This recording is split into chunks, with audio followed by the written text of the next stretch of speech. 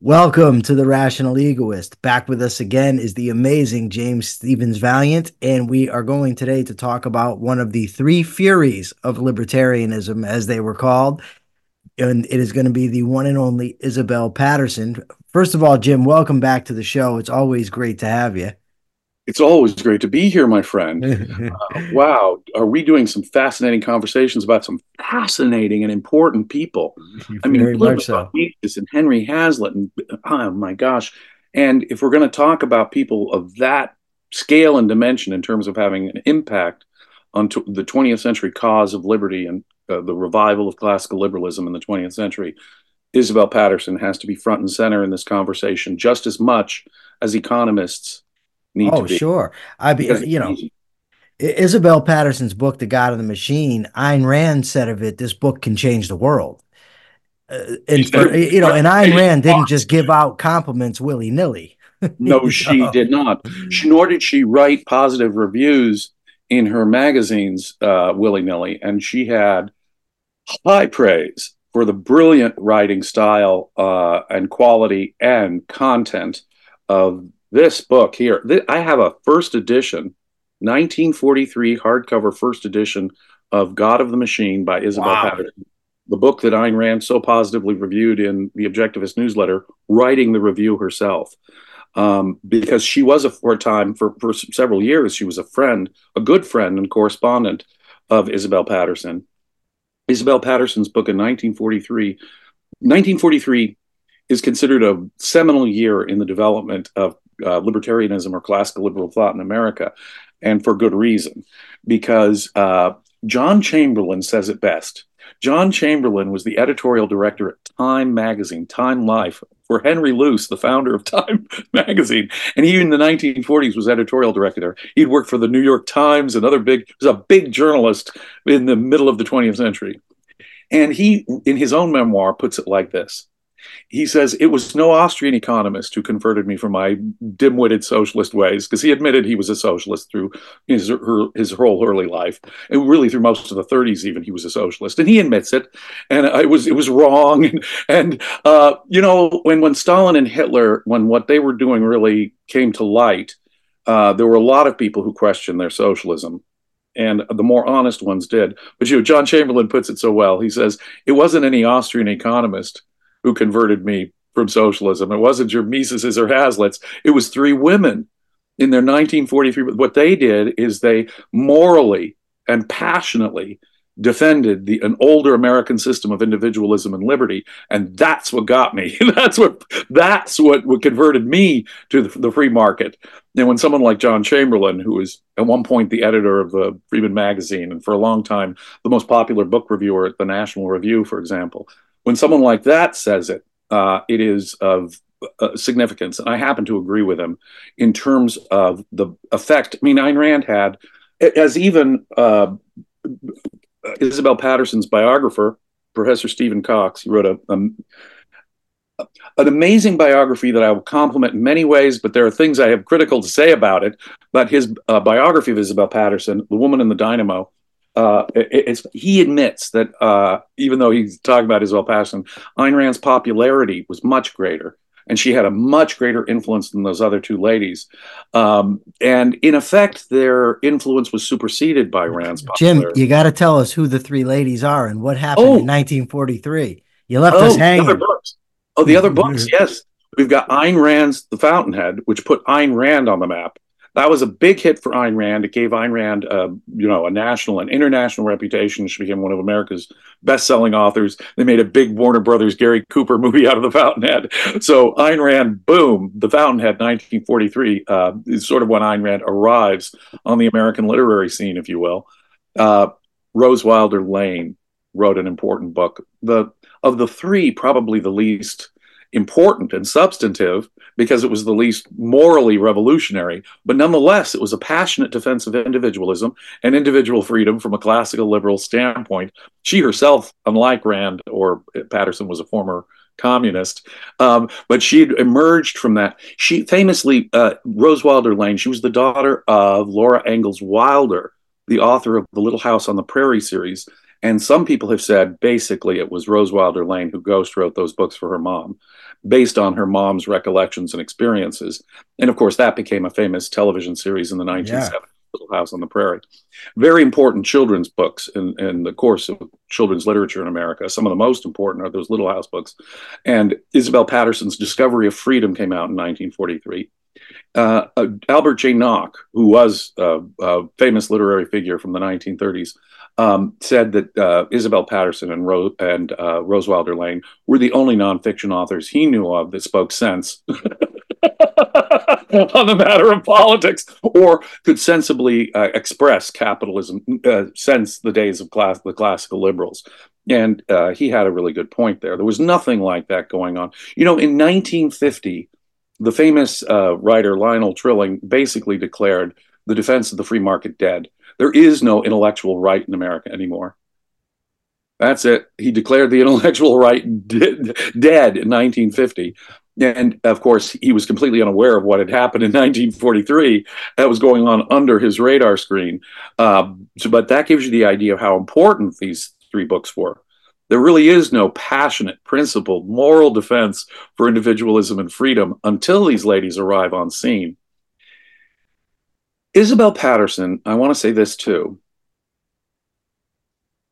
Her book, The God of the Machine, is extraordinary. It's revolutionary in a way even the Discovery of Freedom is not. The woman integrates as a person. You have to be well educated just to sense how well educated Isabel Paterson was. She knew history like few people ever knew history, from Thucydides to Polybius, from Edward Gibbon to Theodore Mommsen to Lord Acton to Henry Adams. The whole chapter in her book, The Virgin and the Dynamo, is sort of basically an answer to Henry Adams' Virgin and the Dynamo, maybe the most important American historian of the 19th century, Henry Adams. But Lord Acton and the German historians like Theodore Mommsen, Edward Gibbon, the ancient historian. This woman was so erudite on his. That's just history, philosophy. The woman knew she could dip in with this enormous erudition. She was one of the most enormously well-read, and like Henry Hazlitt, the guy we just discussed, she had practically she had even less formal education than Henry Hazlitt. Henry Hazlitt couldn't finish college. She barely had any primary schooling. For a few years, she had some informal education. It didn't really get along. She didn't even get along with her teachers when she was a kid. She was that ornery and original. So she was all an autodidact, all completely self-educated. And this woman was so well-read in literature, philosophy, history. And her book, God of the Machine, is an integration of that. You have to be extremely well-educated just to see how amazingly erudite this woman was, because she understood history and philosophy at a deep level, and the writers in those fields at a very profound level. And what she did was revolutionize the field of social science almost in The God of the Machine. She rejected every previous methodology, approach to discussing the humanities and the social sciences, methodologically speaking. She rejected determinism in a very profound way. And so, of course, Marxism and all that, and the Frankfurt School, all that's gone, obviously. But more than that, she is developing a whole new methodology based on free will and the power of ideas, two things we were talking about with Mises, for example, and we can talk about with Rand. And one thing that all three of these important figures shared was a belief in free will. Whether or not they could justify it like Ayn Rand could is a different point. Both Mises and Paterson were very much aware that free will is a necessary element in terms of understanding the social sciences. And both of them understood the power of ideas, as we discussed. Isabel Paterson in particular. Now, again, not sure if they understood the relationship between thinking and free will, ideas and free will, but both, like Ayn Rand, were in this sense very different from the other social scientists of the 20th century or the 19th. They had a dynamic view of human development. They believed that in new human possibility, not a static view or deterministic view at all. And so her whole approach to the subject of political philosophy, and God of the Machine is basically a book on political philosophy, is methodologically revolutionary. In that book, it is really her great nonfiction book. Okay, In that, pause for 1 second because sure, I want to talk God of the Machine. yeah. But Isabel Paterson didn't just all of a sudden spring forth in 1943 with God of the Machine. Oh, she did not. So where did she come from? What did she do before that was written? She describes it as that she was born in January of 1886, and she describes it as follows. She said, I was born in the middle of Lake Huron, and thank goodness there was an island. Or, no, she said, unfortunately, there was an island in the middle of Lake Huron. I'm sorry, I've ruined it there.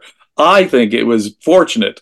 She said unfortunate. I think it was a blessing to humanity that there was an island there and that she wasn't born in the middle of Lake Huron. But she was born in Canadian territory. She wasn't even born an American citizen, but on an island in the middle of Lake Huron by sort of pioneer type people. Very much like Rose Wilder Lane, she grew up in the West, in the American frontier. Her family was not well to do, and they were always struggling. She did not respect her father, and she just sort of pitied her mother, and she was never really close to her family. Sort of the reverse from Ayn Rand. Ayn Rand respected her dad, had problems with mom, and was connected to a larger family and connected to her family in much closer, say, than Isabel Paterson was. To her, they were just a bunch of strange weirdos, mostly in her family. She didn't think much of family. There's so many things where you could see her emotionally on the same wavelength with Ayn Rand. She didn't think much of family as such. But her family was moving around the West a lot when she was young. She basically grew up on a cattle ranch in Alberta, Canada. And now get this, when she was still just a teenager, she actually witnesses the Sundance ceremony of the Blackfoot Indians. Well, the way she puts it is so funny. She goes, I grew up in the Wild West, and so my youth was boring. You can see what a clever writer she was. She was a really brilliant writer. But again, no, she had an extraordinary youth because she could actually see. And the Wild West informed her view. Her family lived at various times in Utah, where she attended for a time a little house school. She didn't get along with the teacher at all, but the teacher thought that she didn't really need her. So the teacher kind of left her alone to do her own reading. She would read her own stuff. She was a voracious reader. She would pick up books everywhere she could.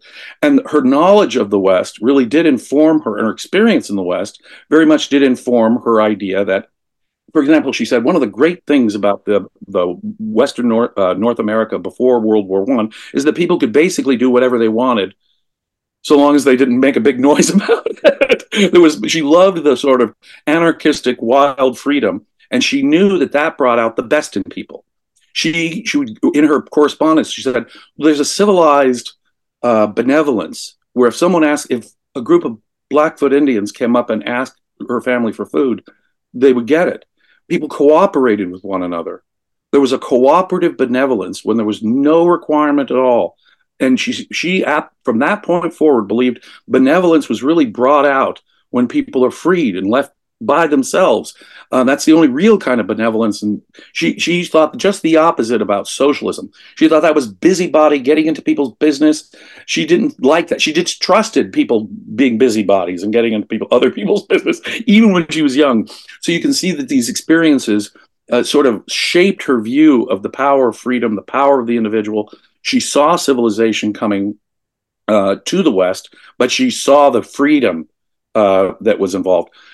As the West sort of closed off as a frontier, a lot of people were saying, well, that's it. We can't have the wild freedom that we once had, the liberty we once had in America. Now we have to think about fixed resources and static. She did not. She absolutely rejected this idea. She rejected the idea when it was initially suggested by important writers in the beginning of the 20th century. No, no, no.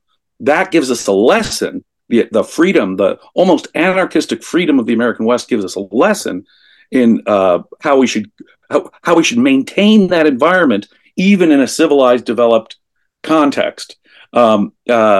She had some very classic American individualist ideas that came from that experience.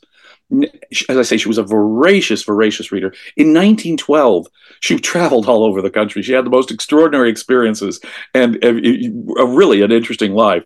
In 1912, she was on a right Orville and Wilbur Wright biplane as a passenger during an exhibition flight. And she would do those kind of things because she just was a liver of life, an adventurer, someone who'd go out and do it. And she had a lot of respect for folks with gumption like that. Well, she wasn't interested in politics. She was starting to read voraciously. At something called in Spokane, Washington, there was a small newspaper called the Inland Herald, I think it was. She first worked in the business office there as the secretary for the editor. She would correct the guy's English, which she thought was completely mangled. And the editor said, "Well, my previous secretary never corrected my English," and she just said she probably just corrected it in the correspondence for you without telling you. And every time she would take dictation from him, she would have these scowls. Oh, God, as he would mangle the English language. And so he said, "Well, I'm going to hire another secretary now. But how would you like to be the editorial writer for the paper?" And she literally responded, "I'm not into politics. I don't know. I couldn't care less about politics." But she became dubbed the editorial writer. And that's how she got interested in politics as such, is by being the editorial writer for a short-lived magazine in Spokane, Washington, or newspaper, excuse me, in Spokane, Washington. She would later, of course, become assistant to the literary editor of the New York Tribune, later the New York Herald Tribune, which in the 1920s, 30s, and 40s was an extremely important periodical, and its literary section was extremely important. She worked for Burton Roscoe, the literary editor there, and she became their chief literary critic, in effect. And in the 1920s and 30s, she was a feared, like Henry Hazlitt, she was a feared literary critic in the golden age of American literature. She really was. And if she didn't like it, she became friendly with, and she knew Sinclair Lewis. She liked the work of Willa Cather. That if she didn't like your work, famous writers would kowtow to her. She was also a novelist. During World War II, during World War I, she published a couple of novels that had reasonable success. The Shadow Riders, The Magpie's Nest. Later, she wrote a novel, largely autobiographical, Never Ask the End, largely autobiographical novel. But she wasn't so much a great novelist as she was a great columnist. And she was also a literary critic with a very definite political angle. So that by the late 1920s, she was able to insert into her column for the New York Herald Tribune a whole bunch of political ideas. And so, for example, when the Great Depression started, she became a ferocious critic of the president at the time, Herbert Hoover. She thought all of his solutions were wrong. She thought this is not the time to be increasing spending. She was right. She was right. She said it's not the time to be doing all the things that Hoover is doing. And she was a ferocious. She would later become friendly with President Herbert Hoover long after he's left office. She would later have a friendly correspondence and actually meet Herbert Hoover. But the point is, she was famously one of the most ferocious critics of Herbert Hoover. And like Ayn Rand in 1932, she voted for FDR because he opposed prohibition. And you get a sense just from that. In her columns in the 1920s and 30s, she absolutely was opposed to censorship, even censorship of communists. Despite her anti-communism, she was ferocious about censorship. She was ferocious about the prohibition. And yet she was also a ferocious defender of the free market, thinking that tariffs are not going to help us get out of the Depression. More government spending isn't going to get us out of the Depression. And so she was a ferocious critic of both Herbert Hoover and the New Deal. When Social Security came along, when the Social Security Act came, Ayn Rand famously said, "Well, they're taking your money anyway. May as well get some of it back. Get what you can back from the government that stolen it by force." Isabel Paterson wouldn't even do. I don't care how much money they stole. She refused to sign up for the Social Security program from the beginning. On principle, she's never going to participate in this thing. So you can see, even from the 1920s and 30s, she's a unique kind of thing. Sure. She's a defender of classical liberalism, both civil liberties and economic liberties, from a sort of a radical individualist perspective. And I think that sets the context. By the late 1930s, she's well known as a literary critic and a political curmudgeon who's giving both sides of the political fence a hard time. And that's the context for God of the Machine in 1943. Yeah. And at some point, she becomes friends with Ayn Rand. Oh, yes. And it's, well, I don't know, it's relatively well known. When I usually read commentary, this is what I hear about how much she taught Ayn Rand. especially about American history. What I find is less talked about is the influence that Ayn Rand had on Isabel Paterson in relation to ethics. A couple things. One, I've read somewhere that she ultimately swayed Isabel Paterson to her point of view on ethics. Also, I just read today that Isabel Paterson was adamant with Rand in telling her that her ethical theory was revolutionary. It Yes. wasn't Nietzschean. It wasn't from Max Stirner. Sterner, it's It not neat. was, And it's no, concrete and real. You yes. in a real concrete human in action. She said it's not the floating, swirling nonsense of Nietzsche. She She said also the ego is an actual, ego is a person. It's not this floating abstraction, like you just said. And the influence came through in my favorite chapter in God of the Machine, and that's the humanitarian with the guillotine. So before we get to the God of the Machine, I just want you to tell us a little bit about the relationship between Rand and Isabel Patterson. well, that is one thing that I do recommend the book, "The Woman in the Dynamo" by Professor Stephen Cox. As I say, I had dinner with Professor Cox and did nothing but praise him for that dinner. But I do have major objections, and my major objections mostly surround his discussion of Ayn Rand's relationship with Isabel Patterson. It was an important relationship, but he doesn't understand objectivism as such. And so he has a hard time even understanding the conflict between the two ladies. And he has just simply a false view of her on certain things. He credits, Stephen Cox basically credits Isabel Patterson with changing Ayn Rand from a Nietzschean and giving her any real interest in classical liberal politics. That is demonstrably false. Ayn Rand wrote to H.L. Mencken in 1934 that he was the greatest exponent of what her philosophy was, individualism. And of course, H.L. Mencken was another great opponent of the New Deal from a sort of individualist perspective.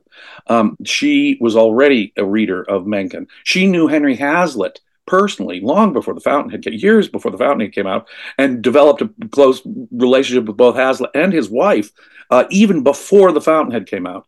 When Isabel Patterson and Ayn Rand first met, Ayn Rand remembered the meeting. Isabel Patterson did not. Simply did not.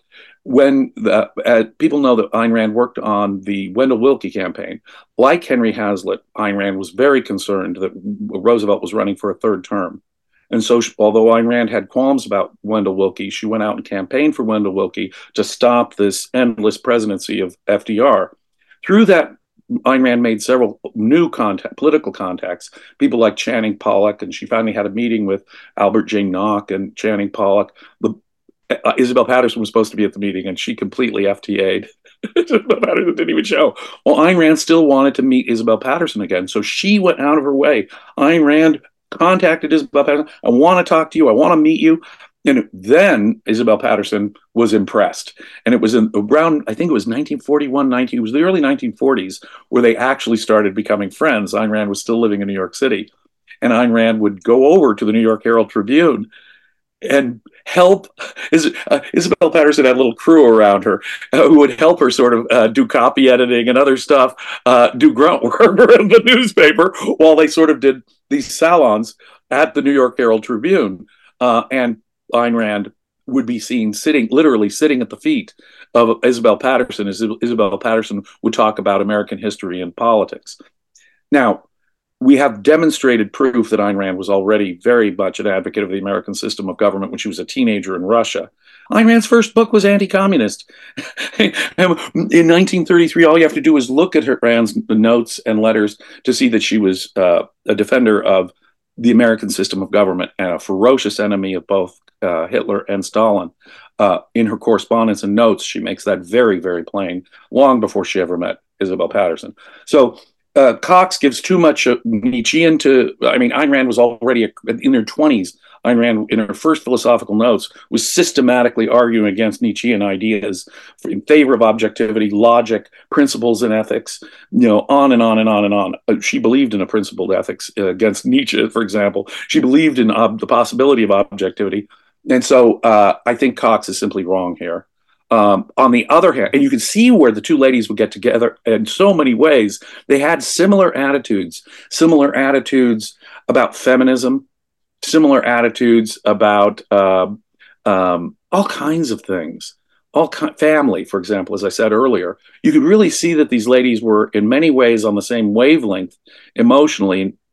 Boy, they got along. And as you say, Isabel Paterson praised The Fountainhead to the Skies. Even before The Fountainhead had come out, Ayn Rand had sort of explained her ethical philosophy to Isabel Paterson. And Isabel Paterson was never really, she convinced her of some aspects of egoism. But did Isabel Paterson become a philosophical egoist? No.